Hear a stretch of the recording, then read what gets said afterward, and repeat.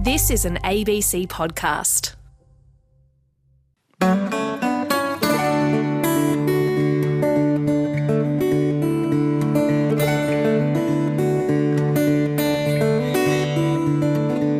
Good morning and welcome to Country Breakfast. My name's Clint Jasper, and this week on the show I'm taking you to a community on the river as they watch the floodwaters seep into their towns.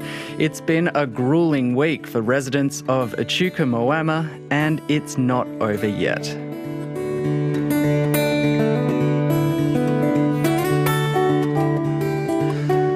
But first, as always, it's time for rural news, and there's no shortage of it this week thanks to some wild weather and the federal budget. Serena Locke, good morning. Yes, good morning, Clint.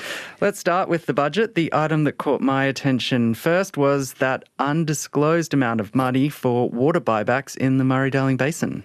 Yeah, there was actually quite a lot in the Labor government's first budget for water policy, and you're right, one of them was an amount of money allocated to purchase water entitlements from willing sellers in the Southern Basin. Now, these entitlements would contribute to the 450 gigalitre parcel of environmental water that South Australia was promised to get that state to sign up to the plan.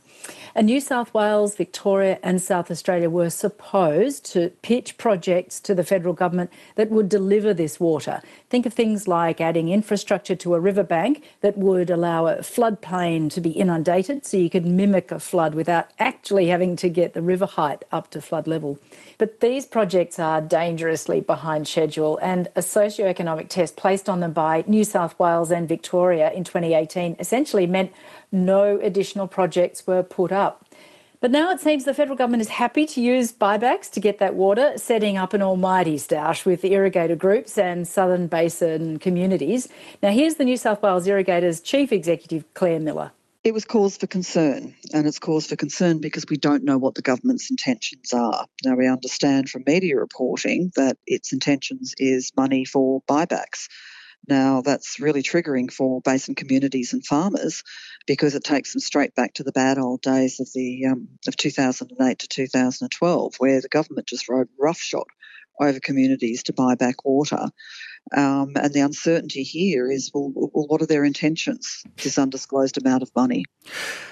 We have had a response in the following day after the budget from the Victorian government. Their position is that no one's agreed to change that socio-economic test, and everyone would actually have to agree to change it. And also that the current Basin Plan legislation doesn't allow that 450 gigalitre parcel you mentioned, Serena, to actually be recovered using buybacks. You have to use the projects. Now, in the budget, the government says that was an undisclosed amount of money because revealing the sum could impact water markets. And as I just mentioned, there'll need to be some legislative changes to allow the government to re-enter the market for the 450. I'm wondering how the news went down in the Riverina, where infamously the initial draft of the Basin Plan was set on fire. Now, buybacks weren't the only water news from the budget because Labor's also scrapped nearly $6 billion of funding for new dams. Yeah, so the budget shows that Labor will scrap Barnaby Joyce's $5.4 billion for Hells Gate Dam project in North Queensland and defer funding for several other water infrastructure initiatives in what the Federal Treasurer has described as a more responsible approach. Almost $900 million for dams and irrigation projects have been put on hold, such as Dungowan Dam and Pipeline and Wyangla Dam wall raising projects in New South Wales. And in Queensland, Huon Irrigation Scheme, and on the Granite Belt, the Emu Swamp Dam project. And the previous government's National Water Grid Fund got a shake-up too. Yeah, so the National Water Grid was established under the Coalition Government to research and fund water infrastructure across the country, and so far has typically funded pipelines, weirs and feasibility studies for dams. The budget clawed back about $1.2 billion of funding from the grid, and the Water Grid's remit is expanding to include town water projects.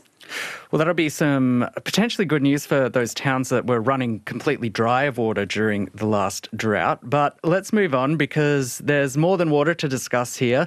Biosecurity also got a boost in this budget.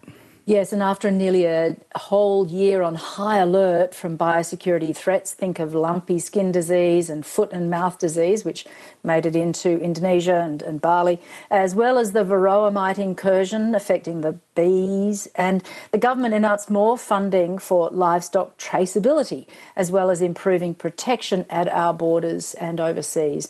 Now, this is all to the tune of $60 million, and it was money that was brought forward from future years and fast-tracked, according to the Agriculture Minister, Murray Watt.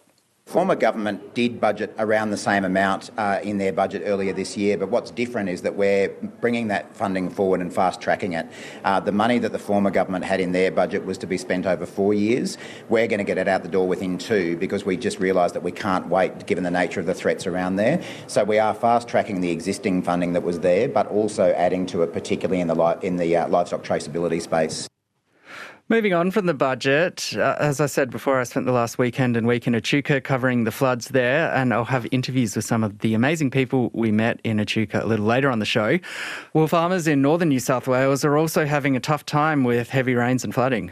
Yeah, and the Moree Plains are experiencing a flood different to any they've ever seen before, with the Mihai River was sitting at 10.45 metres after peaking midweek at 10.69 metres. Over 380 homes and businesses have been inundated with water. That's worse than the flood they had last year. Now, outside of town, graziers have mostly had time to shift livestock to higher ground, but those with crops are seeing them inundated. There's nothing they can do but sit and watch the water rise. Now, here's Moree Plains Shire Council Deputy Mayor Susanna Pearce. So ordinarily, we're very proud that we're the most productive agricultural shire in Australia. So normally we get about $1 billion worth of produce out of the Moree Plains every year. And this is just absolutely devastating because lots of people would have been gearing up to start on barley and canola, and that there's a lot of wheat in around the district, and it just will depend on how long those crops have sat underwater, whether they're waterlogged or whether they've actually been completely inundated, and we're hearing lots of reports of inundated crops. So while this La Nina-driven wet weather is delaying the harvest of those winter crops, it's also stalling the planting of summer crops as well. Yes, I've seen plenty of tweets of farmers getting bogged up to their axles with seen some very wet weather. Rice paddies.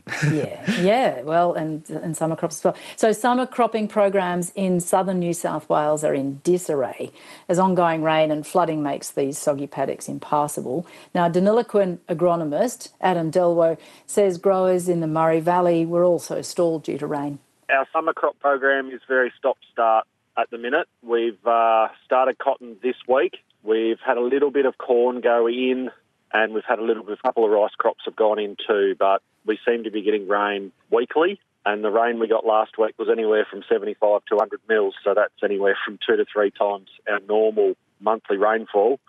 So paddocks are wet, and it's stop-start. Over night time, all we hear is frogs and recycle pumps going, trying to get water off paddocks.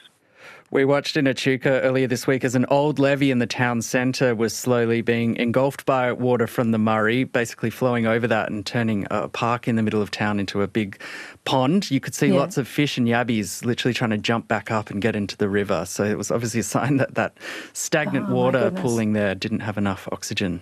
Yeah, it needs a lot of sort of pumping and aeration to get oxygen circulating into it, or the Blackwater event, just widens.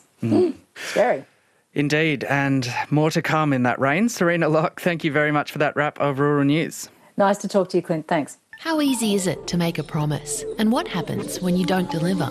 In Earshot's new series, promises are made, broken, kept and stretched. From the intimate... Love is great, but sometimes that's not enough. ...to the devastating. For 25 years, I've been terrified of a bad death. From the funny to the highly public. Swedes, did you have any clue what we were signing up for? Absolutely no idea. Catch Earshot's new series, Promise Me, Saturdays at 2 or anytime on the ABC Listen app.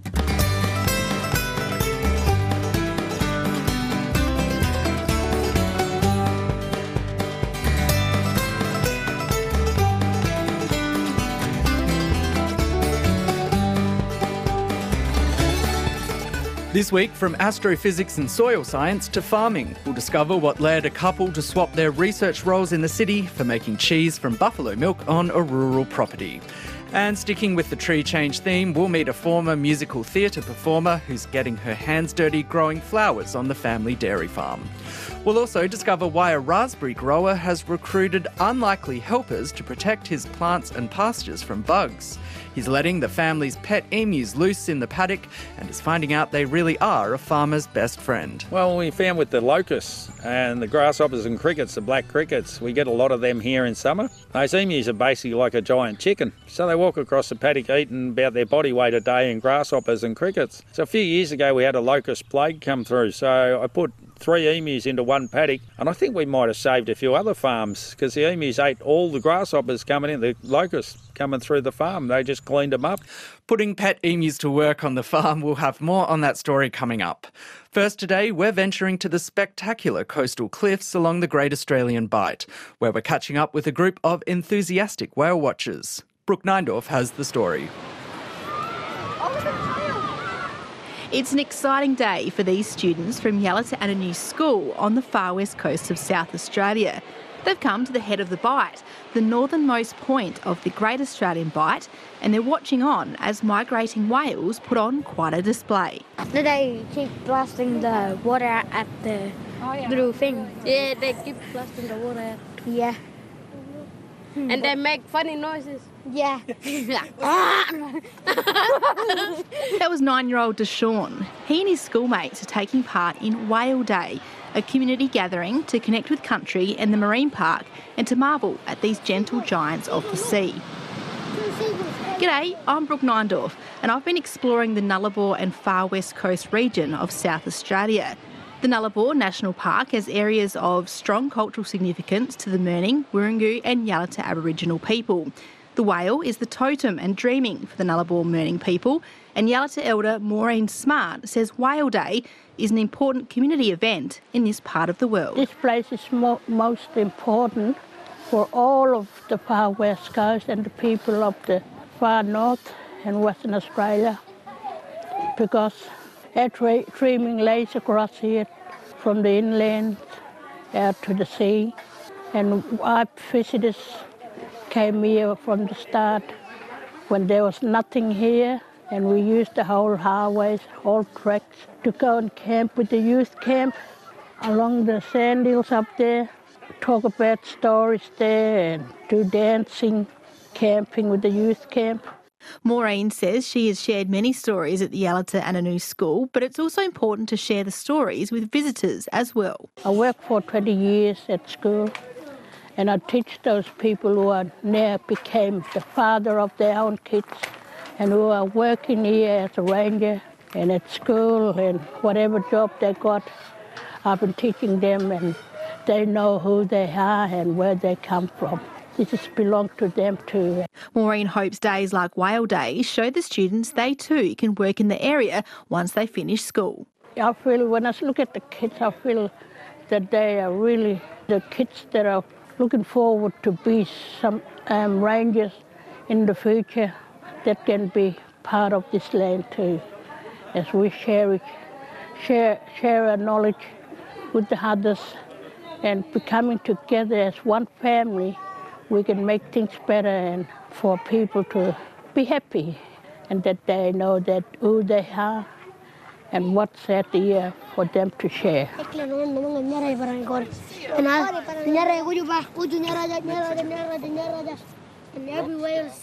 Yalata Anangu School Principal Terry Casey was overseeing the excitement from the children and says this year's trip was especially exciting.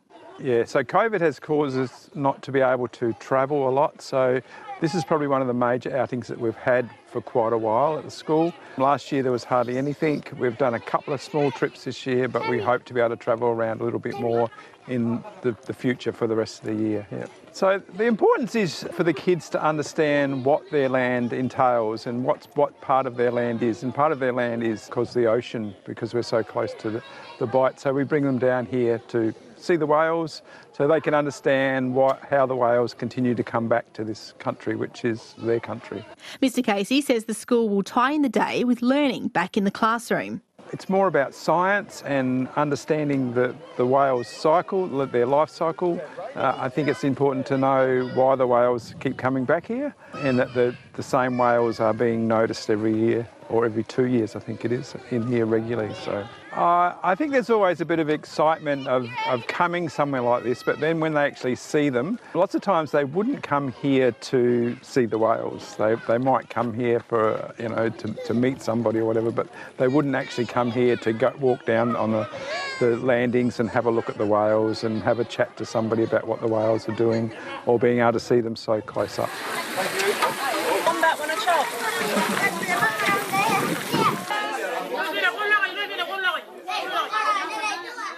The day also includes whale colouring activities, a barbecue for lunch and face painting. One of those charged with the face painting brush is Tammy Cox, an Indigenous National Park ranger who is based in Ceduna. Yeah, the children actually absolutely love the day, I think. We started off with the scientists talking specifically about the whales and identifying them.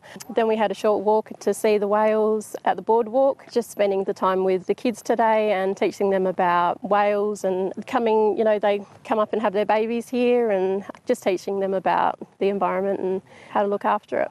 Miss Cox says it's special to be able to come to the Head of Bight with the children because she also has ties to the area. I used to come up with my family quite a lot during the weekends and holidays, come and see the whales and just spend my time camping out here with family. So, yeah, it holds a very special place. What's this in here? That's a white baby. Six. That's 1, 2, 3. Whale Day involves the rangers from national parks as well as researchers from Curtin University's Great Australian Bight Right Whale Study. Bridget O'Shannessy has led the researchers this season to count the whales and photograph and document births and behaviour.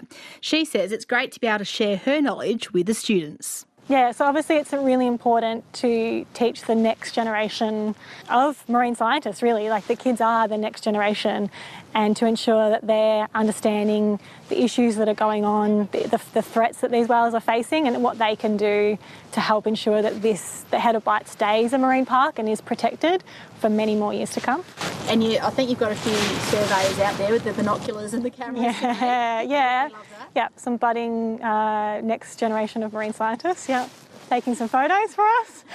Do you get excited seeing them get excited and seeing other tourists get excited as well? Yeah, it is. So one of the points where we count the whales is here, at the Whale Centre on the boardwalk, and we get a lot of people asking us what we're doing, how many whales we're counting.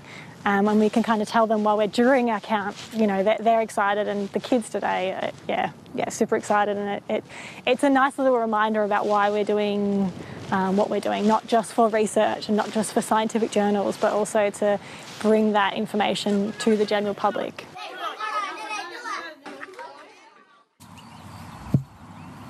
Can you hear that strange drum sound? It's actually being made by a Victorian emu. The sound comes from somewhere in its neck or its chest, and it reverberates out. It's like a frog horn. It's a very deep sound. This emu is very close to me, maybe too close. Am I safe here? Yeah, they won't hurt you at all.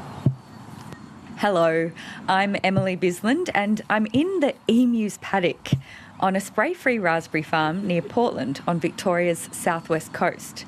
The farm is run by Craig and Melissa Woods. They're very, very friendly.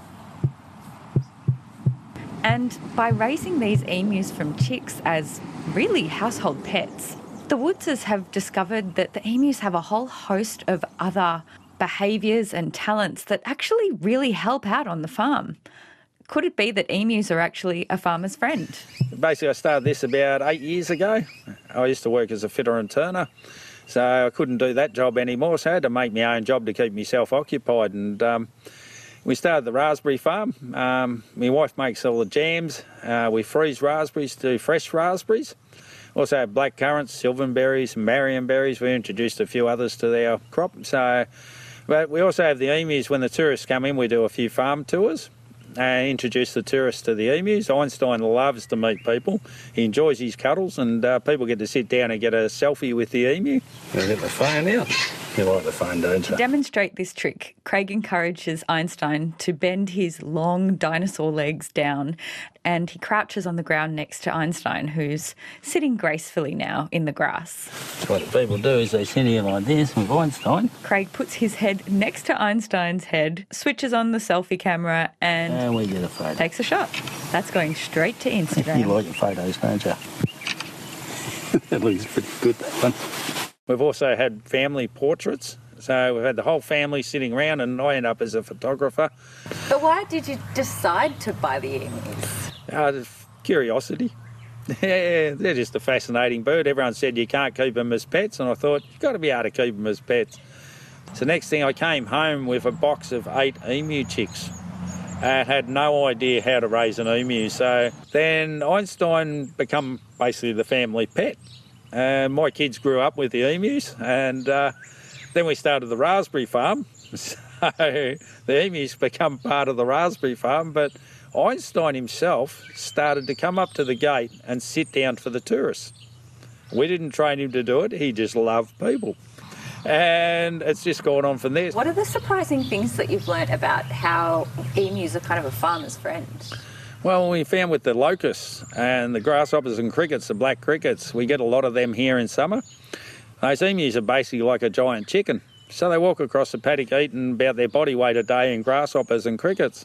So a few years ago we had a locust plague come through. So I put 3 emus into one paddock, and I think we might have saved a few other farms because the emus ate all the grasshoppers coming in, the locusts coming through the farm. They just cleaned them up. So our paddocks looked quite good when everyone else's paddocks were running out of grass. Yeah, the berries survived no problem. So we got a crop at the front and down the back paddock. But they also eat everything else that eats the grass. So we got twice as much grass for our cows. What else are they good at killing? Like, what other pests are they good at killing? Oh, they do eat snakes. I have seen Einstein eat snakes a couple of times now, but also foxes. So we haven't lost a chicken since we've had Einstein to a fox. Their toenail on the foot is like a can opener. It could really cause damage if it wants, but the only time the emu will do that if you corner it, and it has to get away. But other than that, they're just a very curious animal. But Einstein would pick on Goose when he first came here. So Goose befriended our mob of cows. So wherever the cows go, Goose goes. We didn't realise at first, but yeah, once you raise the emu chick with certain livestock, they'll be part of that mob. Some people have got them to look after the sheep, of course, because the foxes won't go near the flock of sheep once you've got emus. So that's also saved a lot of their lambs. Yeah. That was Craig Woods, who grows raspberries with the help of his pet emus on his farm near Portland in southwest Victoria, where he spoke to reporter Emily Bisland. There's a very cute video of Craig and his emus. You'll find it on the RN homepage. Head online to abc.net.au/RN and look for Country Breakfast under Programs. You're listening to Country Breakfast on RN this morning. My name's Clint Jasper. Still to come, the lure of farming life. We'll meet a couple of scientists who've pursued their passion for working with animals by breeding buffalo for milk and meat. And the musical theatre performer who's bringing some colour to the family dairy farm. Find some good ones for you with big long stems. I've got paper daisies, so they're the Australian native. If you can hear, they sound like paper, and not a single flower goes to waste because you tip them upside down, you can dry them and they last forever. So they're really exciting. These ones, this is baby's breath, pink baby's breath, and down the end this is another Australian native, it's straw flower. It's basically a different variety of the paper daisy, so you can do the same, just tip it upside down and it lasts forever. I love all the different varieties. This one here with the white centre and the orange tips, that's so pretty. Courtney Johnson has carved out a little piece of the family dairy farm here at Bollier in Queensland's Mary Valley and has been busy transforming it into a colourful patch. This was a calf paddock last time you were here, but yeah, we just decided to turn it into a little flower farm. So it's very exciting. Yeah, lots of things have been happening since you've been here last, Jen. Hello, I'm Jennifer Nichols. I'm here visiting Courtney, her husband Wade and their young family, including a new addition, the couple's third child. So I was just pregnant when we last saw you. He's now 6 months old. Yeah, his name is Valley Oak. Oh, gorgeous. Thank you. For you being a woman on the land, how do you approach life? I think it's pretty hard, especially as a young mum of young children too, being so far away from family and friends with kids. So I think it's been a little isolating for me. But finding something like this that I can now put my heart into and finding kind of my place on the farm, it's been really exciting for me. And just how stunning is it? So what have we got in front of us here? Is this calendula? They are, yeah, calendulas, yep. A row filled with gorgeous yellow and orange flowers. And over here? These ones are cornflower or bachelor buttons, you'd know them as. Blues and purples and pinks? Yes, every colour of the rainbow they are. I planted this side when I was very naive. I didn't really know what I was doing. So next season, everything will be planted much heavier, like these ones. They're all planted much closer and there'll be much more flowers coming up from each bed. By summer, it'll be more so like a meadow. Got some gorgeous poppies, some snapdragons. Yeah, this is a bit of a mixer bed. This is all a bit of a trial. But yeah, the zinnias on the other side there, that full bed zinnias. And this next one is status. Then the next one is chamomile, and then I've got yarrow. Then after that is snapdragons, and then after that is cosmos. Then on the other side, I've got chrysanthemums and asters for Mother's Day. And then I've got about 100 seed trays ready to go for this next little triangle bit. And there's lots more chrysanthemums and asters and carnations and more everlasting daisies. I grow them all from seeds. I found a Australian seed distributor that they plant a tree for every order, so I buy it from them. Now, just on the other side of the fence here, you have the most amazing veggie patch. And last time I came, there were a few flowers in the veggie patch, but now the whole idea has really taken off. It has. We used to plant a little bit of flowers in the veggie patch to deter the grubs and stuff, but yeah, no, it's definitely taken off. We love our gardening, Wadey and I, and it started with veggies, and now, yeah, I don't know, I've just found a real love of flowers. So it's really exciting. Courtney Johnson's husband Wade is proud of his wife's creative new venture. By value adding to his small milking herd by growing flowers, they're remaining true to their ethos of keeping their debts low and having more time to spend with their 3 young children. It was key, real key.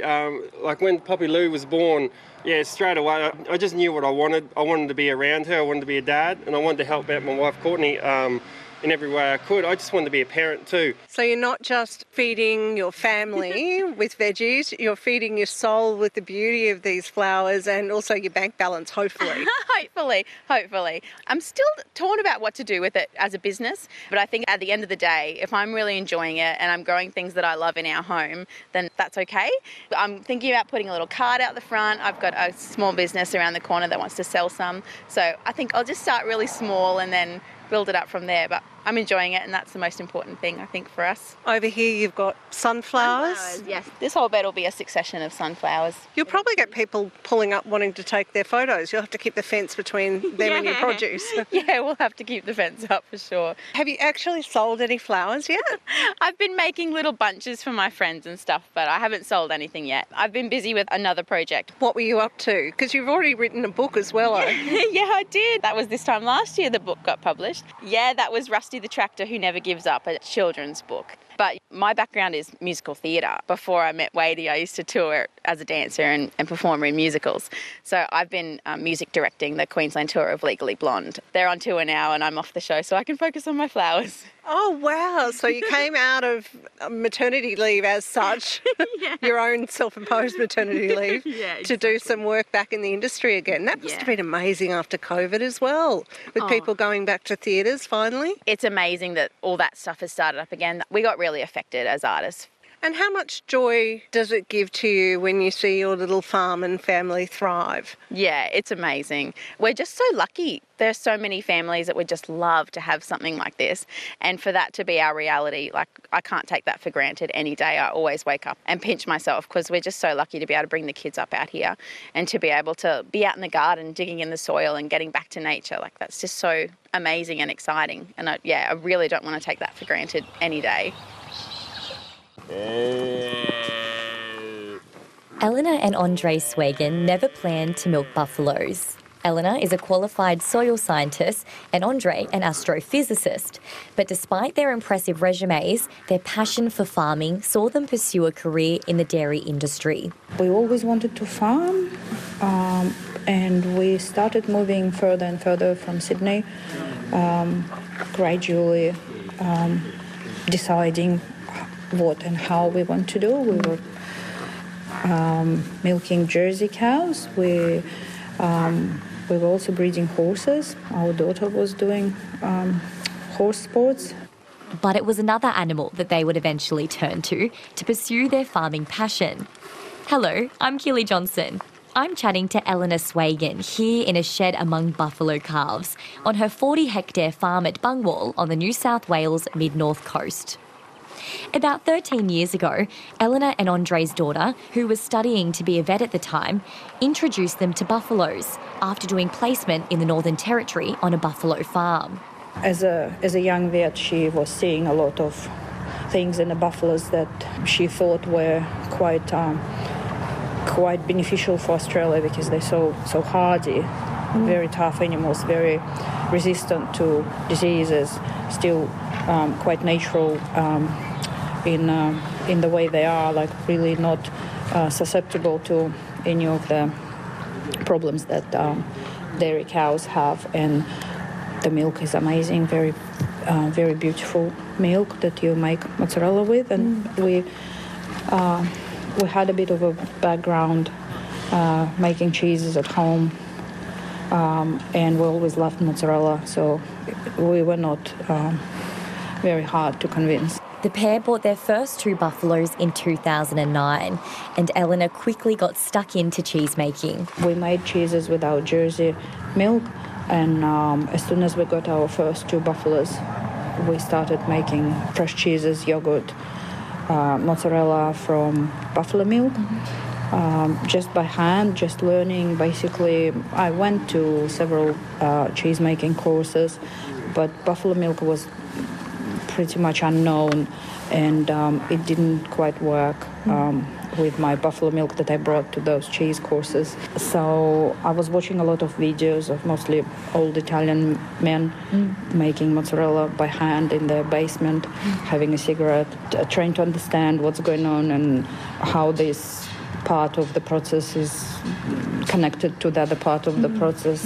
In 2014, Eleanor was awarded a Churchill Fellowship to pursue a research project on innovation and welfare in the water buffalo dairy industry. The fellowship trip took her to a number of destinations across Europe, including Italy, where she got the opportunity to learn the traditional craft of mozzarella making. Mozzarella is very intuitive. It's not, you can't really learn making mozzarella by reading books or even doing the courses. You just have to do it. And I have become obsessed. They settled on a 40-hectare farm at Bungwall on the New South Wales mid-north coast and now have 80 buffaloes. Eleanor has a cheese-making facility on the farm where she makes a range of cheeses as well as produces milk and meat. The local customers, the area is amazing, the community is amazing, they really appreciated it, and we were very happy. And the restaurants, like we've got a distributor, Feather and Bone, who just introduced us to the restaurants. The first one was Fred's, Danielle Alvarez. She tasted the mozzarella and she started putting it on the menu, and it had great success. And then there was another restaurant and another one, and that's how it all went. The business won a gold medal in this year's prestigious Delicious Produce Award, which is judged by some of Australia's most renowned chefs. This medal is awarded not only for the best quality products, but also for innovation and sustainable farm practices. Eleanor says she doesn't use any chemicals in her products or on the farm. And unlike most dairies who remove calves from their mothers a day or so after birth, she maintains the calves on their mothers for 6 to 8 months. The innovative thing we're doing, we do not separate the calves from their mothers. So we share the milk. Basically, we lose half the milk, but the buffaloes are treated more like partners in this situation. They're very happy. They're enjoying their life. They're enjoying coming to the dairy. No one is forced to do anything, and they produce better milk like that because they stress very easily. They have this mechanism in their brain to stop the milk let down if they're not happy, if they're stressing, if they're just a little bit uncomfortable, we would lose the milk. But they happily come here every morning, and we have good relationship with them, and that is the main component in in the milk and in the product that we make. Elena Swegan, who runs a buffalo farm on the mid-north coast of New South Wales, ending that report by Keely Johnson. Before that, Jennifer Nichols caught up with Courtney Johnson, who's turned a former calving paddock on the family dairy farm into a thriving flower patch. The modern miracles of radio open up vast sources of entertainment and instruction. To benefit from these, we need our ears. Lend us your ears and experience an endless world of audio content with ABC Listen. Downloading. A world of sound. Podcast, music, sport, audiobooks, and the latest live and on-demand news with just one tap. The ABC Listen app. Lend me your ears. Download it now from your app store. For the last 4 months, a Western Australian company has been feeding livestock with a synthetic anti-methane supplement it's developed. The trials are being done by independent researchers who are saying so far the results look promising. Richard Hudson has the story. It's been pretty well documented that the CSIRO has proven that when a certain compound found in Asparagopsis seaweed is fed to livestock such as these, methane emissions can be drastically reduced, sometimes by up to about 95%. So some companies are now madly trying to figure out how to grow, harvest and process Asparagopsis. But a Perth-based organisation called Ruminate has taken a slightly different pharmaceutical approach, and it's figured out how to make the important bromoform compound found in Asparagopsis in the laboratory. So this is the Rusitech in short, so it's the rumen simulation trial. And so it's a very meticulous system that is able to actually measure every day what is going on. You can take all the Dr. Silke Jacques is the Chief Technology Officer for Ruminate, and she says when their synthetic bromoform product is fed to a few animals in a lab setting, the methane emissions plummet, just as they did in the CSIRO's research using bromoform derived from Asparagopsis. But let's get out into the paddock at Murdoch Uni, because Ruminate's Managing Director David Messina tells me that's where they've been conducting some more realistic feeding trials. Yeah, so over the last 4 months we've been busy with a lot of animal trials. One here in Western Australia looking at sheep, and then one at Murdoch University on cattle, and then some trials over east again looking at some beef cattle. And what we've been looking to do is replicate the fantastic results that we were getting in our lab trials in an in vitro environment. And I'm really happy to say that we're starting to see some real consistency between those excellent results and what we're now seeing out in the real world and in some cases in the paddock. And so every day when we do the feeding, so we video the feeding behaviour. We have the ability to feed them different formulations of our product, whether that be the powder, the oil or the water-based product, and we're seeing fantastic demand and almost preferential demand for our product now as we've tweaked those formulations to be attractive for the cows to be consuming. And then you'll start seeing the laser, so you just click once, and then you get a lot of data very quickly, so you can get that nice average and maximums. And you can actually really see it when they start ruminating. It immediately goes peeping and beeping because it's over. So that actually did something just then when I did that? Yes. So, but you can try it again, but try pointing it on the actual nostril. So it's an infrared absorption laser, so it only measures and reacts to the methane, so like other gases it won't react to. So obviously we need to reduce methane. That's the primary objective of the product, and we're seeing those results up in the 90s again, like we did in vitro, which is great. What we're also seeing is we're actually getting efficiency improvements, so better weight gain for every kilo of feed intake. As we expand the trials to more animals over the next 6 to 9 months, we'll actually start to get some really good data about what that looks like by feed intake, by species and by environment. So how is it this bromoform product is actually improving their productivity? What's the theory behind it?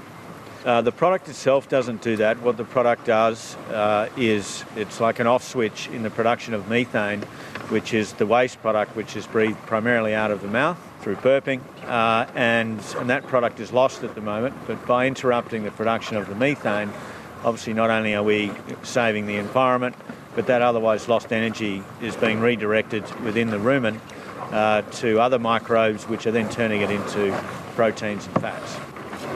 What's going to be the advantage of this sort of product that's produced synthetically compared to a naturally produced one that's coming from the Asparagopsis seaweed?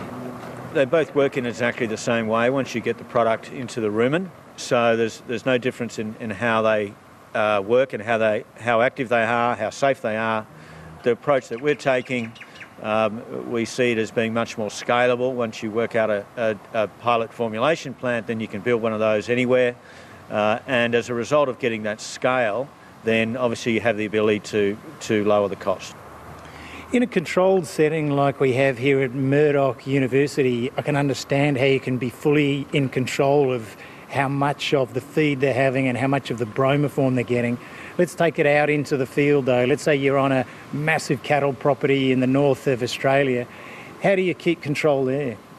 Again, it'll depend by product. So for that particular situation, we're working towards a slow-release bolus, and that is micro-dosing and an absolute accuracy on a daily basis. That could last certainly for 6 months, maybe 12. If we look at our water formulation product, we're actually working with an ag tech company who's developed some new technology that actually measures the exact consumption of water from the trough, and then adjusting rates of whatever they're dosing. In our case, it'll be our product, but they've obviously got their own products as well. So at least on a group level, it certainly won't be on an individual level, but at a feeding level at any point in time on a trough, then we'll be able to manage the average dose rate that'll go out in that particular drinking environment at that particular time, live. Overall, how much is methane-free meat going to be worth, do you think? Who knows? The consumer will decide that, but people are super conscious at the moment, and I think those who are able to will be willing to pay a premium, and we'll start to see that flow through to producers. And the one thing the producers want to know, not only how much is the meat going to sell for, but how much is the feed going to cost, do you think? Look, as I said, one of our primary objectives is to deliver product that works into producers' systems. We're still working on final costings, but we know that if we're much further away than 10% of the value of the cow at turn-off, then we're going to meet resistance. So that's an internal target for us. There's been a bit of publicity recently with some Asparagopsis seaweed being harvested. There's some headlines, but there's also a bit of clambering for attention and for investment. What's your feeling when you're seeing some of the press about your competitors? Look, I think it's great. The more data we have and the more trials that get done, it's still talking about the same active. And look, it is a different product. It's a different delivery mechanism. It's organic. Obviously, as seaweed, there's always going to be demand for organic products, and I can't see that changing. But look, we've got a massive problem to solve, both at a domestic level and a global level, and we need all the shots we can to give agriculture a decent shot at hitting the 2030 emission targets. Ruminate Managing Director David Messina talking about promising early results from trials where livestock are fed a synthetic anti-methane supplement his company has developed. Despite some long and exhausting days preparing and dealing with floodwaters, communities along the Murray River have shown some incredible displays of resilience, community spirit and generosity. Like two farmers who travelled by boat over an inland sea of floodwaters to help out a mate who needed to shear his sheep.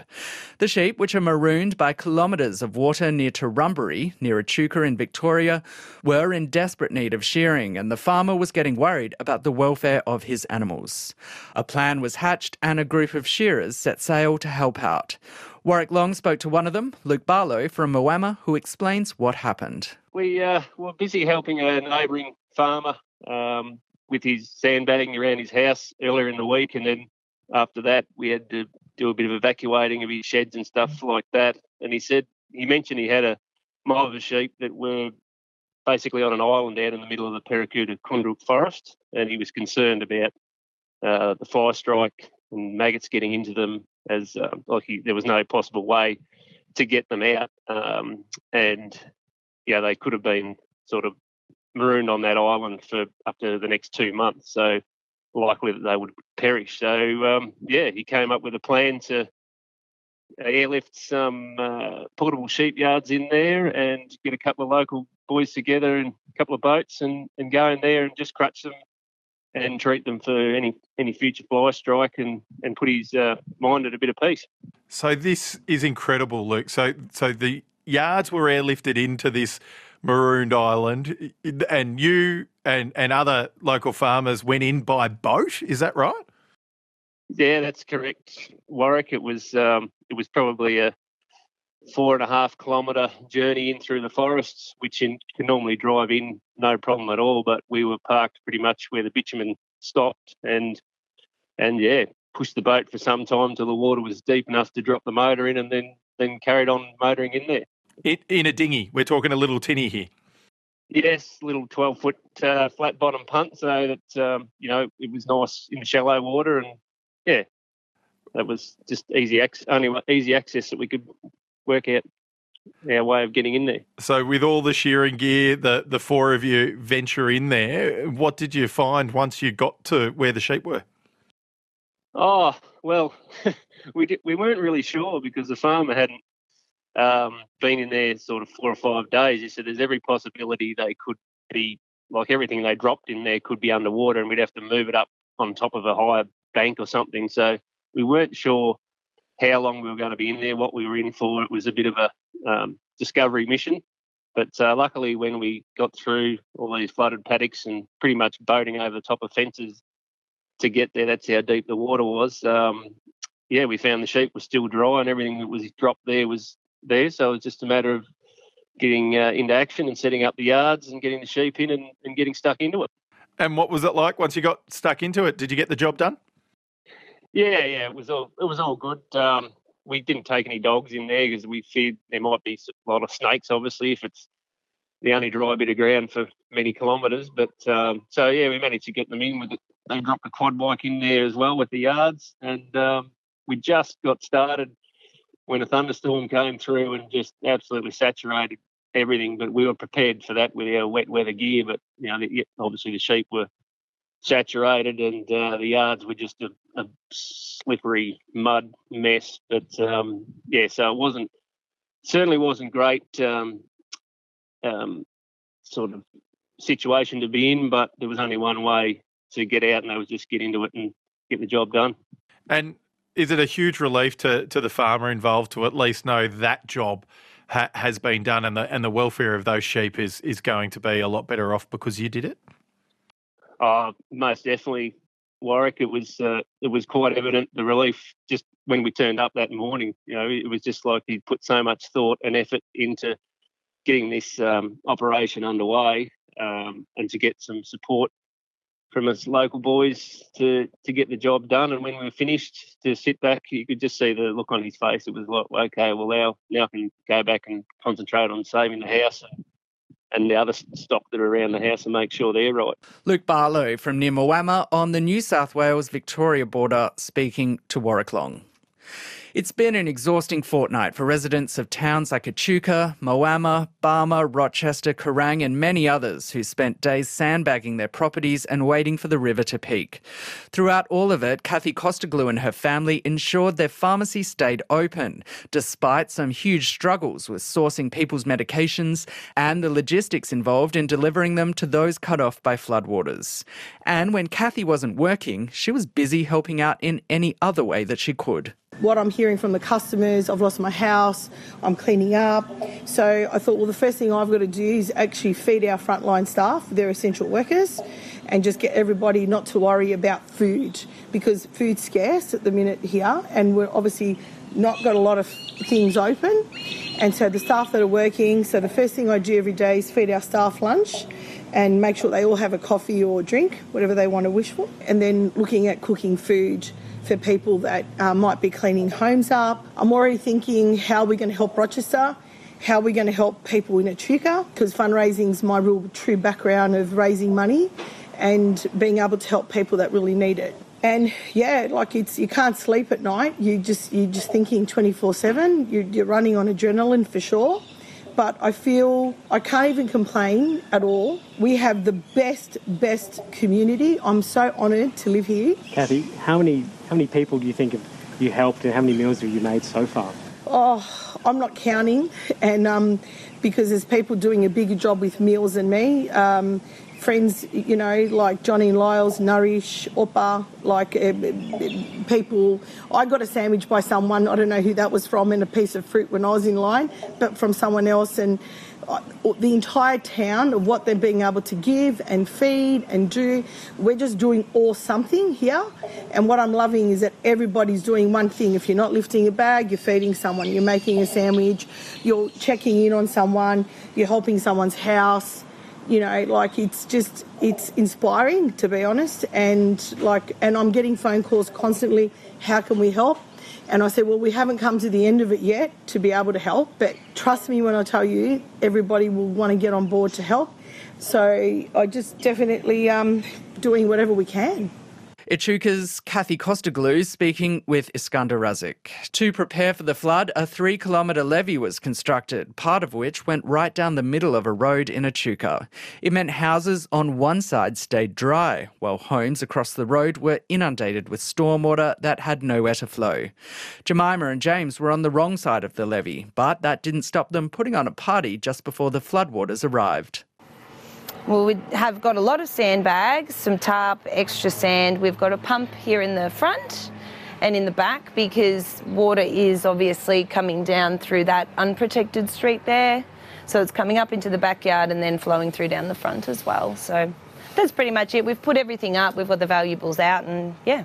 Well, tell me about the DJ last night. Whose idea was it? That was his idea. She's the DJ. I was just like, I'll just sort of, the tag along, I guess. But we just sort of... Well, it was the first thing to go in the truck, trust me, because I was like, come hell or high water, my music stuff is not getting wet. Professional, I do play gigs. So it was the first thing to go in the truck, and then as the waiting game kept going on and on with all this spare time, as we run a business, so we're normally so busy, I was like, now I've got time to do it, So we pulled them out, and then James was like, stuff it, let's set them up here and put the tunes on the community, and then we put a post in the community group, and then people just coming out from everywhere, standing up there, taking videos, even if they didn't come in to the swamp. Yeah, it wasn't really the best dance floor we could offer, but everyone made it. It was so much fun. And it was fun for us because you just forget about the chaos going on around you for a couple of hours. Jemima and James from Echuca. Iskander Razik was asking the questions and I was behind the camera. Our thanks to everyone who took the time to speak with us. The mood is souring in Echuca, with those on the wrong side of the levee growing increasingly frustrated at the near daily pumping of stormwater into their yards and properties. In addition to the property damage and the clean-up, there are now concerns about health. I can report the mozzies there are absolutely feral, and there are cases of gastro and skin infections in the town. Here's the Riverine Herald's Branson Gibson talking to ABC Melbourne on Thursday.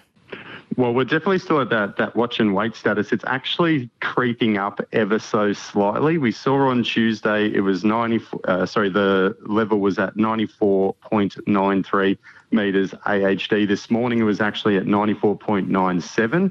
So it's actually gone up 4 centimetres, which is, still a relatively small amount given some of the early predictions. But we are seeing that the water is still certainly staying here, and that's making a lot of people nervous, in particularly, as you said, with all that rain, because with the water stagnant and, with the levee being built, that rainfall impacts the people who are already inundated, and then with fears for excess stormwater, that's actually being pumped over the levee again into some of those, around some of those properties that have already been inundated too. So the rain definitely still poses a threat, even if it doesn't directly rise the river level, but just we're trying to pump it out of the stormwater drains. Branson Gibson from the Riverine Herald, and the rain just keeps on falling, so there'll be plenty more work to do from here for all of those communities along the Murray River and more widely who are experiencing ongoing flooding.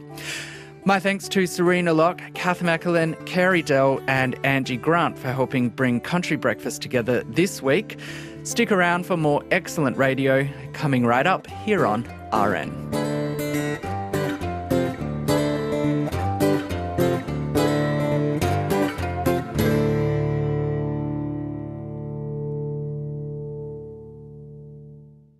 You've been listening to an ABC podcast. Discover more great ABC podcasts, live radio and exclusives on the ABC Listen app.